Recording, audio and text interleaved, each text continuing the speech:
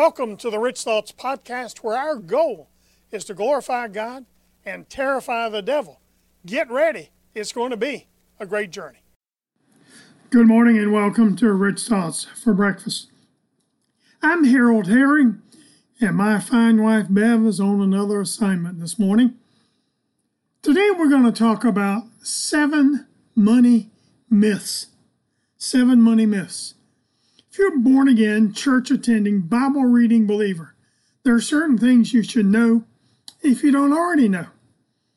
If you've heard certain truth, but are not living with that truth, then you've made a conscious decision to not be wise or to be stupid, just to be plain about it.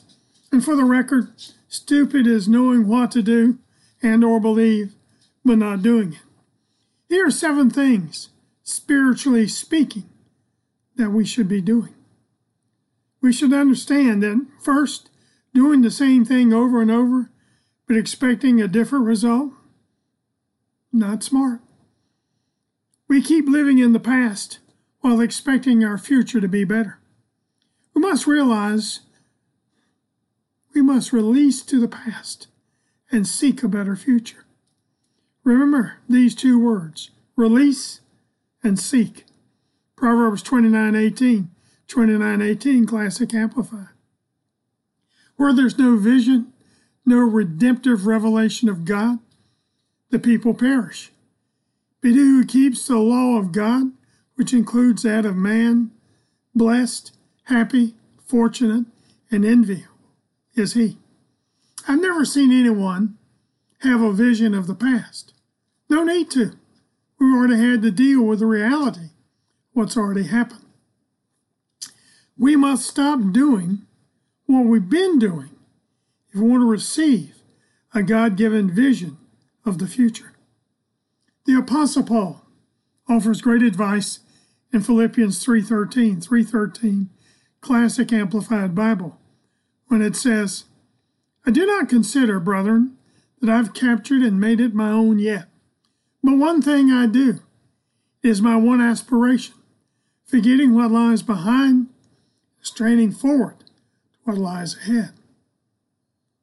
Second, expecting a financial harvest without putting seed in the ground. We have to sow money before we ever get a financial harvest. Why does the Bible say that? Why does the Bible say that we should give? Why should we give according to the Bible? Well, first, it's an act of worship, a reasonable response to all that God has done for us. 2 Corinthians 8, verses 8 and 9. 2 Corinthians 8, 8 and 9, Classic Amplified.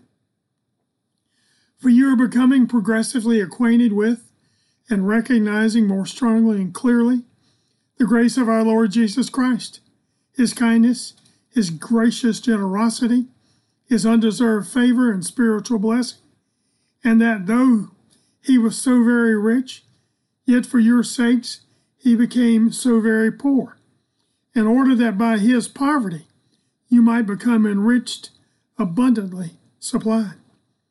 Second, our giving must reflect more than just lip service. Matthew 6:21, Classic Amplified. For where your treasure is, there will be your heart also. Third, we should give because the Lord Jesus Christ and his apostles taught us to give. 2 Corinthians 8:7. 2 Corinthians 8:7, Classic Amplified Bible. Since you excel in so many ways, in your faith, your gifted speakers, your knowledge, your enthusiasm, and your love from us, I want you to excel also in this gracious act of giving. Well, that's a great scripture. Fourth, in the scriptures, God promises rewards for giving. Luke 12:33, Classic Amplified Bible. Sell what you possess and give your donations to the poor. Provide yourselves with purses and handbags that do not grow old, an unfailing and inexhaustible treasure in the heavens, where no thief comes near and no moth destroys. Fifth, the Bible is a book of absolutes. The promises and principles of God are not conditional, based on your circumstances and situations. Here's an absolute that we've shared many times before. If you sow, you will reap. Conversely, if you don't sow, you won't reap. And what you sow, that's what you'll reap. As my fine wife Bev says, seed left in the barn will never produce a harvest in the field. Number 3, believing God will answer your prayer when you have unforgiveness in your heart. That's a myth. Psalm 66:18 says, if I regard iniquity in my heart, the Lord will not hear me. If you have offense against anyone else, God's not going to hear your prayers. I personally think that the scripture says it all. I feel impressed to just go a little further. Matthew 5:23-24. Matthew 5:23-24 in the Message Bible. This is how I want you to conduct yourself in these matters. If you enter a place of worship and about to make an offering, and you suddenly remember a grudge a friend has against you, abandon your offering. Leave immediately. Go to this friend and make things right. Then, and only then, come back and work things out with God. The scripture is quite clear. If you have unforgiveness in your heart, go make it right, even before giving an offering. Scripture clearly states that our offering will be hindered if there's an offense in our hearts. It's so important that the scripture says to drop everything and deal with it immediately. We also think it's significant that it says the offended person should go seek out the person who has a grudge against him. See again, the word's clear. It's absolutely, being frank, stupid to think God will hear our prayers when we have an offense or unforgiveness toward others. Number 4, not caring for widows, orphans, and the poor. James 1:27.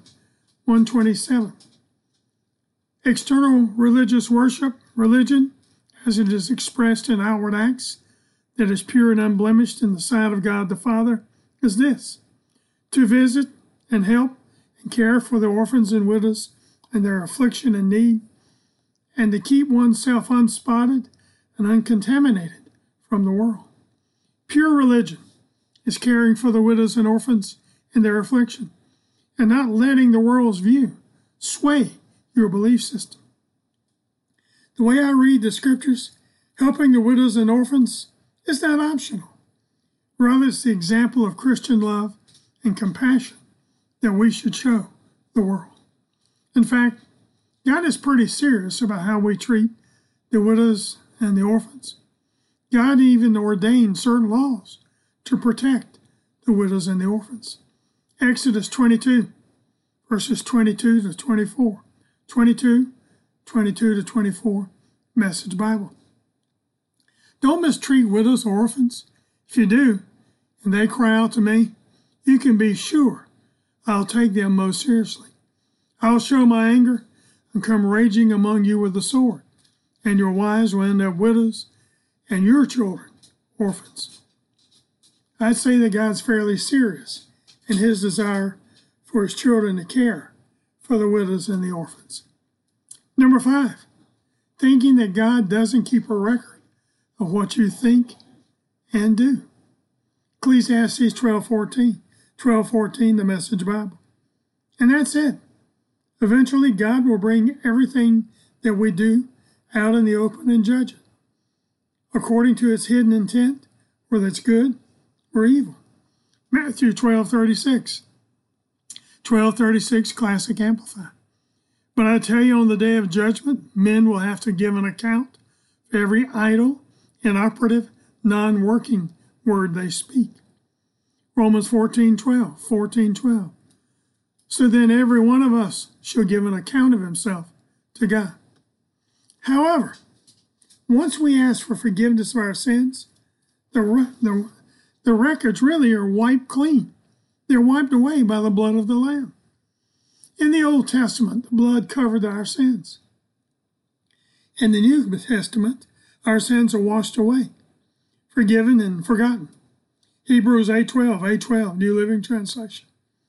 And I will forgive them their wickedness, and I will never again remember their sins. See, being frank, it's stupid to think that God will forget your sins unless you've been born again and are living a righteous life. Number 6, not being a good and faithful steward. Not being a good and faithful steward. Everybody is accountable for their stewardship of the money they've been entrusted with, whether it's a large amount or a small amount. To think otherwise is not only stupid, but can change where a person will spend eternity. Matthew 25:27, Classic Amplified. Then you should have invested my money with the bankers, and at my coming I will receive what was my own with interest. How does God view our failure to be a good and faithful steward? Matthew 25:30, Contemporary English Version. You are a worthless servant, and you'll be thrown out into the dark where people will cry and grit their teeth in pain. Luke 19:24, Contemporary English Version. Then he said to some other servant standing there, take the money away from him and give it to the servant who earned 10 times as much. So here's the bottom line. If you're not faithful with what God has entrusted your stewardship, He'll take it away. He'll take what you have and give it to somebody who will be faithful. And number 7, believing that what God sent for others, that He won't do it for you. Get a hold of that. Do you believe Acts 10:34 is the whole truth and nothing but the truth? When it says, then Peter opened his mouth and said, of a truth I perceive that God is no respecter of persons. The New International Version of Acts 10:34 says it this way. Then Peter began to speak. I now realize how true it is that God does not show favoritism. And then Acts 10:34, this time in the Message Bible. It's even clearer. Peter fairly exploded with his good news. It's God's own truth. Nothing could be plainer. God plays no favorites. It makes no difference who you are or where you're from. If you want God and are ready to do as He says, the door is open. Are you confident beyond a shadow of a doubt that your Heavenly Father is no respecter of persons? That what He's done for one believer, He'll do for you? I trust that your answer would be an emphatic yes. Truth be told, anyone who doubts Acts 10:34 as well, they're a hamburger short of a Happy Meal, or they're just spiritually stupid. Think about these things. Hallelujah. And until tomorrow morning at 8:30 Eastern, God bless you. Happy trails. And keep thinking rich thoughts from the Word of God. Bye-bye. We love you.